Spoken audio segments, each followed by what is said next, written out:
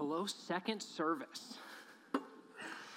First service, I started off with trying to an engaging story because I know we have to wake everybody up, right? But you guys are already awake, right? It's 11 o'clock. I hope you are, right? I've got some chuckles in here. But we're going to get right off in talking about one of my favorite subjects in school. Can anyone guess what it is? Geography. Now, if you woke up and thinking I didn't come to church this morning to talk about geography, well, I'm sorry to disappoint, but I think it's important, and it's because we're in the middle of a series about the book of Acts. And if you want to turn to Acts chapter 1, we're going to begin there. And we're actually going to be in Acts for many months here, really diving deep into this book. But Craig launched a sermon series kind of to orientate ourselves to this book of Acts. What is it all about? And highlighting some specific themes in the book of Acts. So Craig's brought us through the history of the kingdom of God that we read in Acts and why history is important. The language of the kingdom and why that's important. The math last week. If you were here last week, we talked about the math, and I'm really glad you guys came back because for me it was rough talking about math. It always is rough. And today we're talking about the geography of the kingdom. And I really, truly believe geography matters. And here's why. And it's very intertwined with history. I oftentimes, just religion set aside, history matters because if you understand what happened in the past, you can better understand what's happening today. And the same thing with geography. If you understand what's happening around the world, and we're going to talk today about what's happening around the world, specifically in Christendom and Christianity, then you're better to understand what is right in front of you. So geography matters, and I want to start by praying.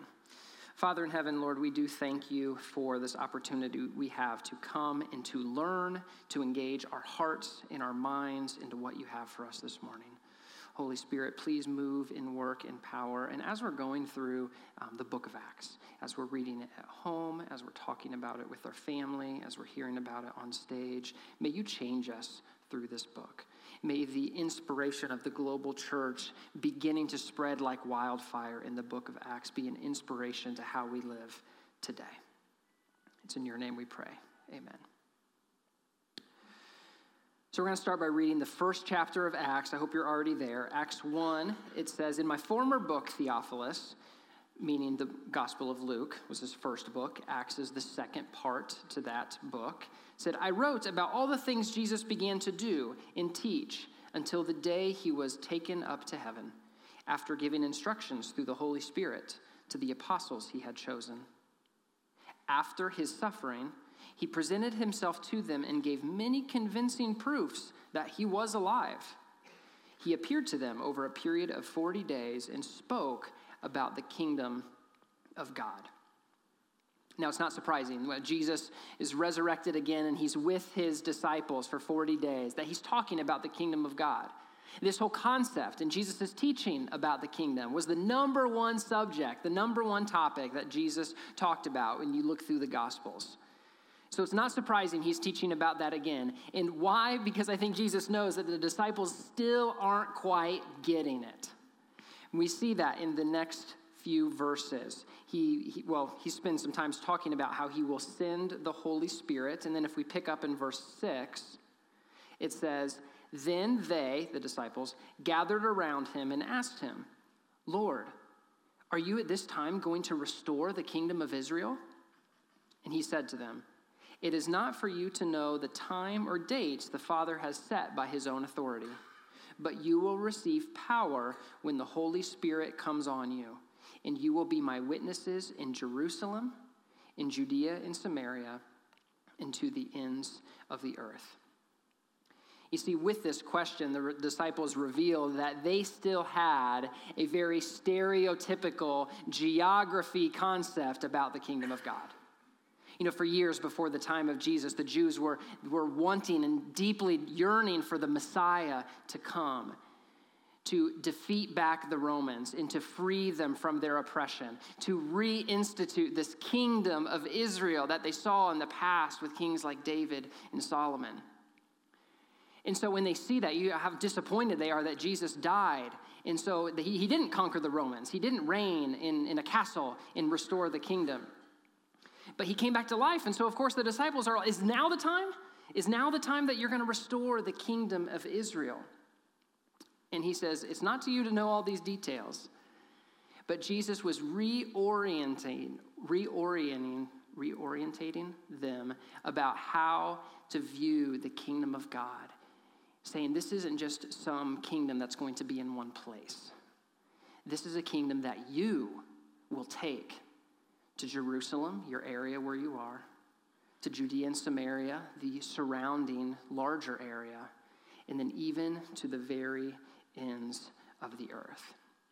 This was a mind shift, and I think it's important for us to know, and if you grew up in Christianity, you said, yeah, of course, the God is a God of the world. God loves all people. But this is different. This is even different from other religions here today.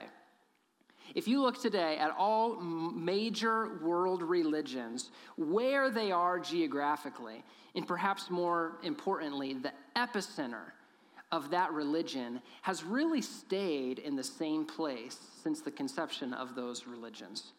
So just for example, and I know you're far back enough, you can't really see where I'm pointing at, but if you look at Buddhism, starting in Southern Asia, spreading around kind of that area, but the epicenter still very much in Southern Asia. You think of Hinduism, born out of India, still primarily an Indian religion. And you might have speckles of Hindus around the world, but the epicenter is still very much in India.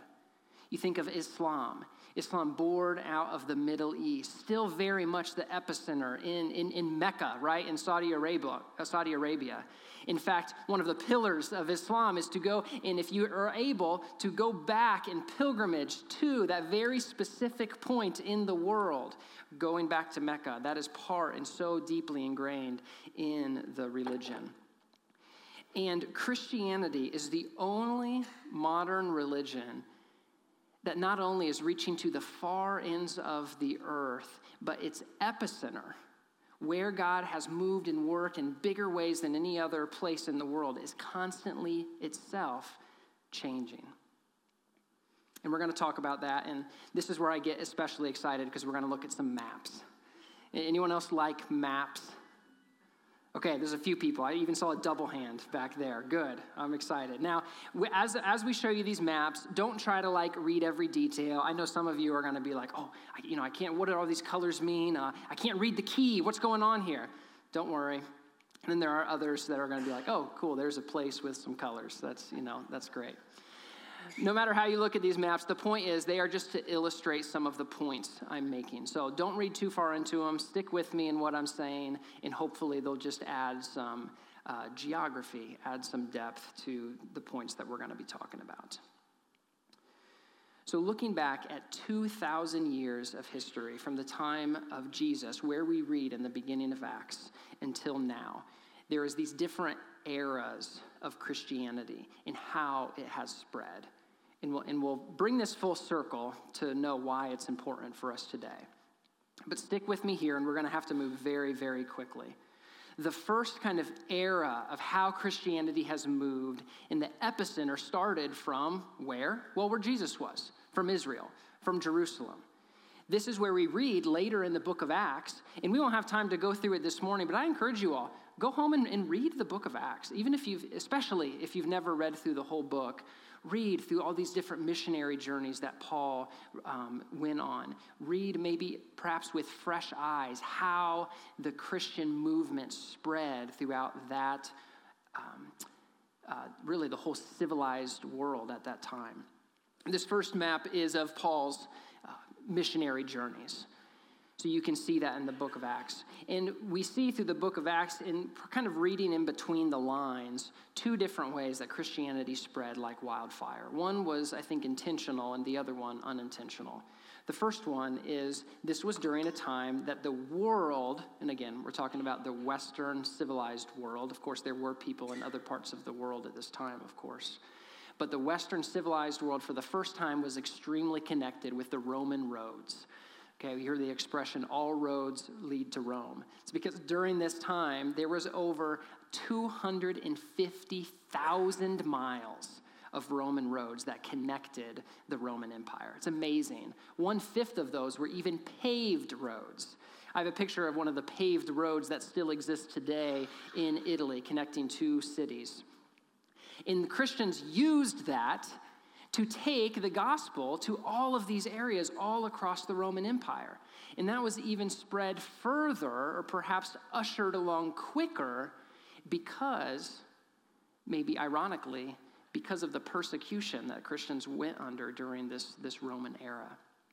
Especially about 70 AD, where the Romans really decided, okay, Christianity is a problem.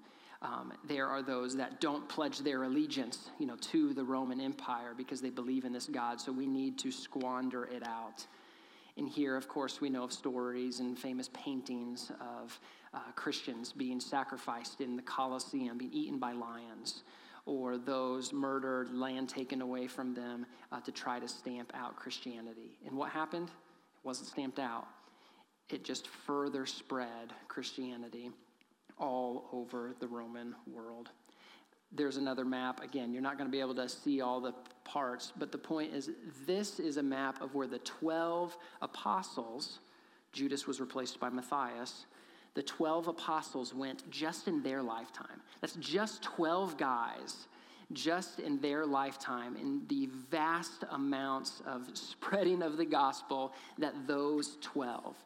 I love the arrow at the bottom right, which is Thomas, which I feel a personal connection to, went all the way to India, spreading the gospel. And again, during a time of persecution, every single apostle, except for the apostle John, was martyred for their Christian witness. Coming to the end of this bottom-up approach, this history where the Christians went out from the bottom up, not the ones in charge, but the ones from below that really spread the Christian, the good news of Jesus Christ. And it wasn't until really Constantine I, the Roman emperor. He wasn't the first one to legalize Christianity. It was actually a former emperor, Gallienus. I had to look at that or I'd pronounce it wrong. I probably still am. But Gallienus was the first one to say, no, Christianity, it's okay. It can be a legal religion. It didn't stick, but Constantine later said, no, we need to reinstate this. If you by chance remember in history the Edict of Milan in 313 AD, that was when Constantine reinstated and said Christians have full freedom to worship anywhere in the Roman Empire. He went further, gave Christians back their land that was confiscated by the Roman Empire. He brought back refugees that Christians were forced to other places and brought them back, and he even became a Christian himself. And the reason why I'm talking about Constantine a lot is because he was kind of the conduit of a big shift in how Christianity began to spread around the world. Most notably, you might know for Constantine have moving the capital of the Roman Empire from Rome to, does anybody know the city where it moved to?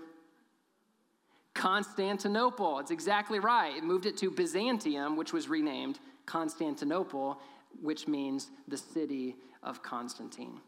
And that really that shifted the epicenter of Christianity from Jerusalem to Constantinople. And this ushered in a new era of Christianity and how the gospel message spread. And this went from a bottom-up approach to more of a top-down approach. Now, there was a bunch of amazing things that happened during this area. Christians had freedom. They were able to build churches. They were able to put people in forms of Christian leadership. It began to spread. And so when you think about this, and again, we're going over hundreds of years of history, but think about the Holy Roman Empire now.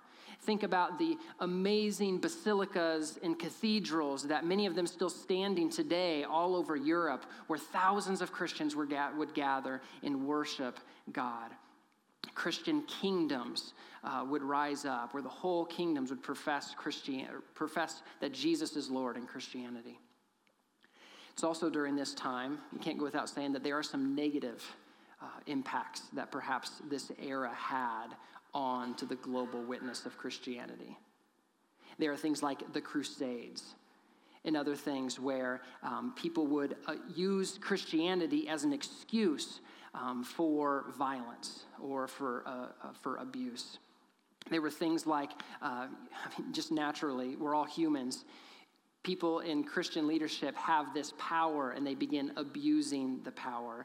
And then we see this leads all the way up to what was probably the end of this era where people like Martin Luther says, okay, the church, the Catholic Church, meaning, and it's not how we think of Catholics today. Catholic just means universal. So like the church, the head of the church, the Catholic Church, you are getting corrupt with power. You shouldn't have to buy, your forgiveness. And Martin Luther put the 95 Theses on the wall and said, this is how we need to be reformed and get back to the basics, get back to the real gospel and real Christianity.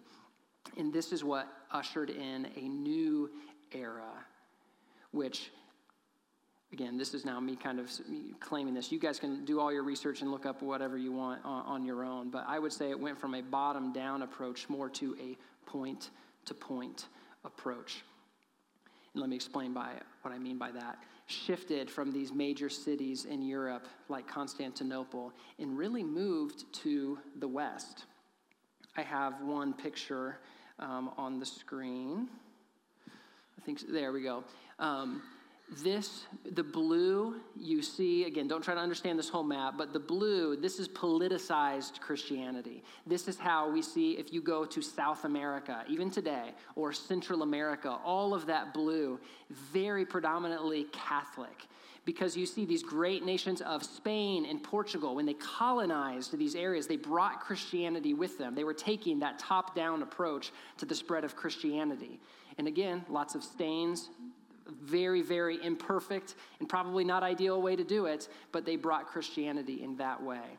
And this shift, going from that to the West, namely England and the United States, you see of this yellow. This yellow represents the active Christian witness, more revival, more for the first time, not because it was a top-down approach, but because God started to move in big ways, bringing up movements of people who came and said, no, we want to be reformed Christians. We want to get back to what it really means to spread the gospel. And that really began what we call the missionary movement.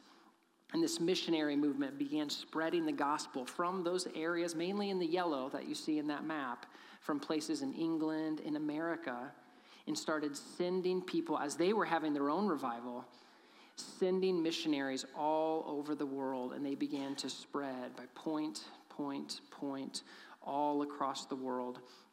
And I'll bring up just a few names, people you might recognize, and maybe if you don't, they'd be worth just reading a little bit about or learning about them. William Carey, very famous missionary. He's kind of known as the father of modern missions. He went from England and moved to India.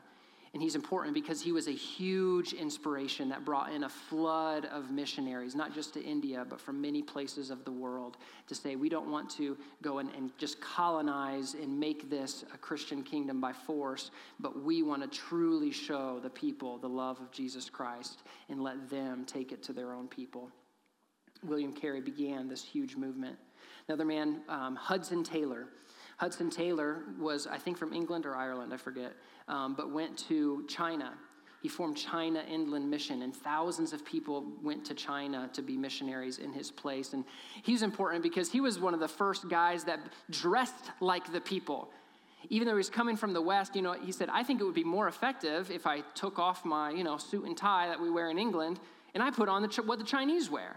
And in fact, he would shave his head except for just the very back of his head and would wear a really long ponytail because that was the common custom in China during his time, learning the language, enculturating himself with the people so that he could more effectively bring the good news in a way they understood and could live out in real ways. And thousands of missionaries started following his example and enculturating themselves there rather than enforcing their own cultures upon these people.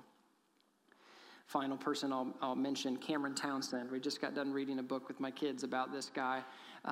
He's the first person to really institutionalize this idea of Bible translating. up to the time. This is pretty recent history. He was born in 1896.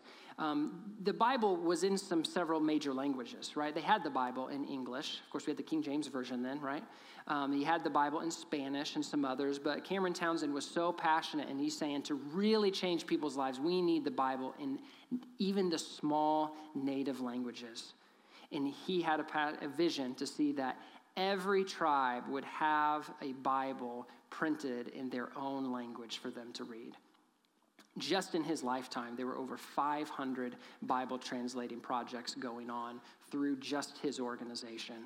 And again, thousands of other missionaries followed in his footsteps and still today are working and getting closer and closer so that the Bible is translated into every language in the world.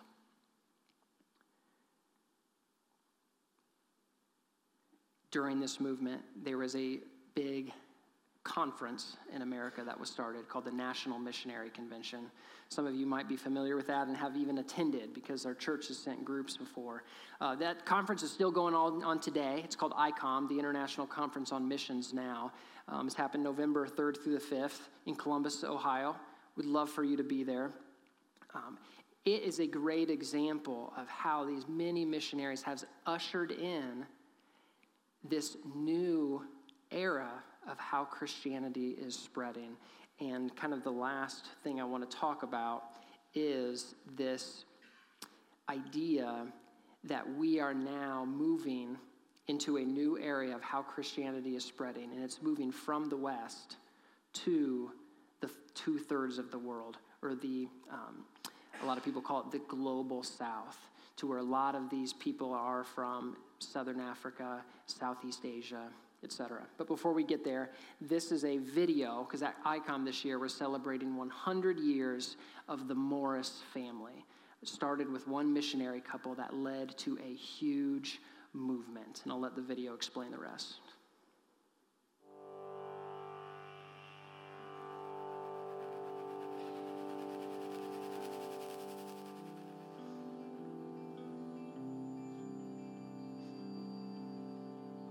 We're here celebrating 100 years of mission work in Southeast Asia. And I just love the story of Ruth Morris, who had a prayer. And wanted a son and wanted him to become a missionary. And J. Russell was the answer to that prayer in every way. And in 1921, J. Russell, along with some others who were invited by Dr. Shelton, went to Tibet to start a mission work. When I was just a child, my father and mother went out as missionary recruits under the United Christian Missionary Society. Just a few months after he arrived on the Tibetan border, Dr. Shelton was ambushed by bandits. When you look back at the beginnings of that and you see people that come and think they have a plan with an established work, an established doctor, and the doctor's killed very soon after they get there by bandits. And then you have to decide, do you come home or do you stay? They stayed. Then along the borders of Tibet, there were tribes of people where the gospel had never been preached, where there'd never been a missionary. We felt that the witness should not be confined to just where it was safe. They launched out on their own as one of the first independent missionaries. Everyone specially gifted and brought together to fit into a beautiful mission team. And so it was a very holistic kind of work that evolved as God taught them. They didn't have any model to emulate. They were the pioneers. They were laying down those church planting principles that we, the third generation now, are trying to emulate. Our purpose and our goal is that the gospel be preached. Secondly, when people respond, to build them up, to nurture them. It's always win them, teach them, train them, empower and equip them, and send them, and start the process all over again. And this has been the case in China, in Burma, and here in Thailand. They've reached over into India, to Laos, to Cambodia, and literally to many, many other countries around the world where their disciples that they have been successful in making have gone and started other work. There were 7 countries that got missionaries as a result of that movement that took place in Batang, China. And that's why we call it from a mission to a movement. So I would definitely say what has been accomplished is not what we have done, but what the Lord has done through us. And this is the challenge I give to you, to commit your whole life to the Lord and let him work out his will, his plan through your life. Here am I, Lord. Send me. Are you available? If you are, the Lord can do mighty things. God bless you. What I think is craziest about this story is that it's not super unique.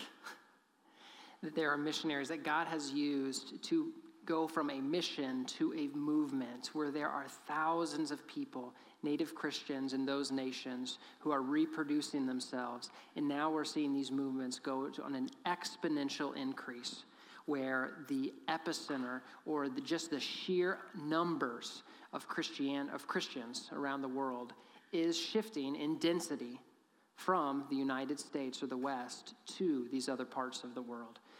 This next map is about 5 years old. I have one more map and one more graph, so hang in there with me. It just shows the density of where Christians are today. The map's only about 5 years outdated, and you see the densest. Think South America, think Sub-Saharan Africa, even places in Eastern Europe. Again, not Western Europe, but in Eastern Europe. There's this one organization that really tries their best to keep track of where a lot of these movements are happening and where this exponential growth in Christianity is happening around the world. And this next graph shows that. You see some is happening in the Pacific, the Americans, and Europe, but there is just massive growth happening in several different parts of Asia and essentially all throughout Africa as well. And as we look about this and we think about this, I don't want us to get to the point where we're thinking, okay, God's leaving, America. Because it's easy to get discouraged and maybe even have thoughts like that. If you spend much time on maybe a college campus and you're not super involved with how God is moving and working in that campus, it might feel like God isn't there. It might feel like God is leaving America. I have one friend that I was talking with around a campfire, and he's not very involved. It's kind of, I wouldn't say falling away from Christianity, but it's fallen away from going to church. And he was just talking about, how Christianity seems to be going down. And he said, man, I can just imagine that, Christianity gets smaller and smaller and smaller until one day there's just about one, maybe there's one Christian left, in the world, and that's when Jesus will come back. And I remember him saying that. I'm thinking, no. That is not what is happening around the world. And you can go to the Bible, and it says that the gates of hell will not prevail against the church. I said, what's important is that it doesn't say the gates of hell will not prevail against, your community.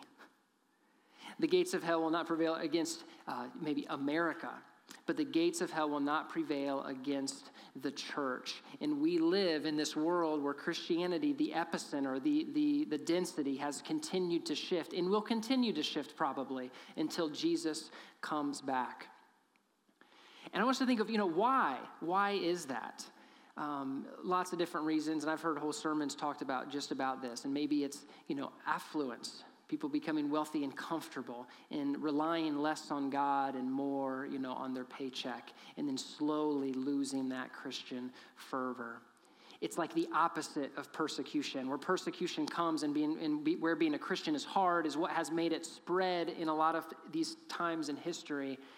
And, especially here in the Midwest in Lebanon, Indiana, I'd say it's pretty, you can be a Christian pretty comfortably. And how I want to encourage you is saying I would want us to live like there is a spiritual war going on. And live like it matters. Live like we are being persecuted, even if it's comfortable. Live in which it costs you everything. I have another friend who's actually very involved in Christianity around the world too. And we were talking one day over Zoom about this idea of cultural Christianity and people kind of going through the motions. And he said something that kind of bothered me, but I'm not sure if he's wrong. He said, man, I cannot wait for cultural Christianity to die in America. And again, that hit me wrong, but then his point was, he said, then we're going to have to get serious about what we believe. We won't have any other choice. And I don't want that. I like being able to freely worship. I like being able to go to church. I like that my kids can grow up Christians and not be made fun of just because they're a Christian. I don't want cultural Christianity to die. But you see his point in saying unless we become serious about living out our faith, and unless we live as if it costs everything, then perhaps it will be going like that. And perhaps we will continue to see Christianity thrive and flourish in places where it does really cost them something, like in Asia right now.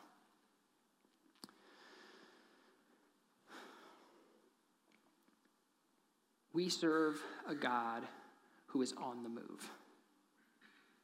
And that's something not to be discouraged by, but to be encouraged.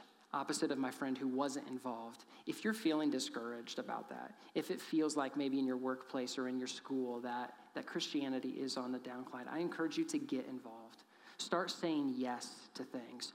Here right around you, and perhaps saying yes to things that even God is doing around the world. I think it's so interesting. We live in probably the only time in human history, the only time in human history that you actually can be involved with what God is doing in your community and simultaneously what he's doing around the world. You don't have to pick up and go be a missionary on the other side of the world or one of these places where Christianity is flourishing to really see that. You can support a missionary. You can sponsor a kid in Colombia. You can do just a variety of things. You can serve on the missions team here at LCC. You can do things while still making an impact in your community. Because I don't want this just to be let's look outward to the rest of the world and forget what's right here in front of us. No, we're all called to make disciples, and oftentimes that is just what's right in front of us. But my point is, we live in a time, in an era in history, where the world, in a way, is right in front of us. That makes sense?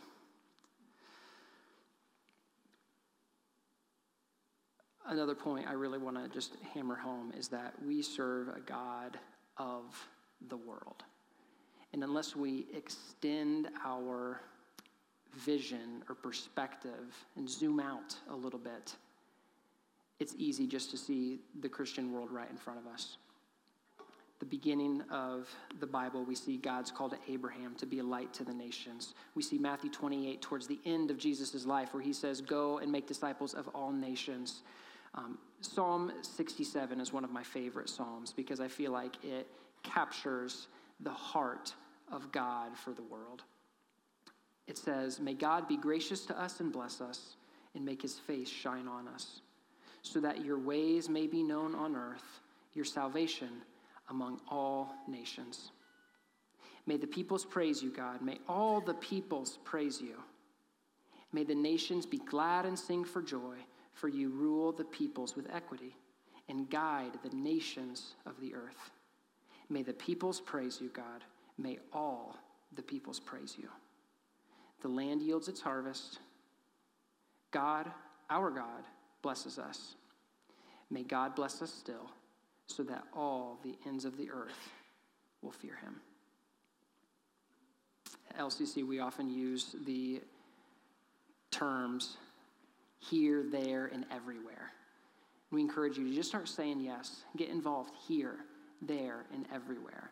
Of course, we get that from mirroring this passage we see in Acts, the Jerusalem, Judea, Samaria, and then the ends of the earth. And then the last point I'll leave you with is geography matters because the fate of the world depends on it. Now that sounds pretty dramatic, right? That the fate of the world depends on it. But I want to take you quickly to Matthew 24:14. And it says, and this gospel of the kingdom will be preached to the whole world as a testimony to all nations. And then the end will come. Some people believe because of this exponential growth and how the church is being equipped and mobilized to reach every corners of the earth, a lot of people believe that maybe the end will come even within my lifetime because the gospel will be preached to the ends of the earth. And we can be involved in that. So thank you for hanging on with me for this little geography lesson around the world. And I'd like to pray as we close.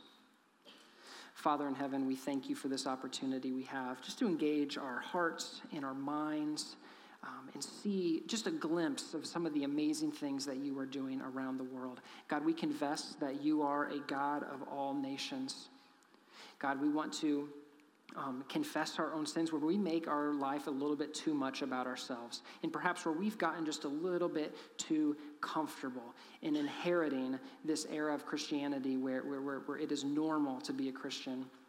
And even in some places around America, and for some of those that are in this room that experience that kind of social persecution, may they be inspired, may they be encouraged that the gates of hell will not prevail against the church, and that they are playing a part in spreading the gospel to the whole world.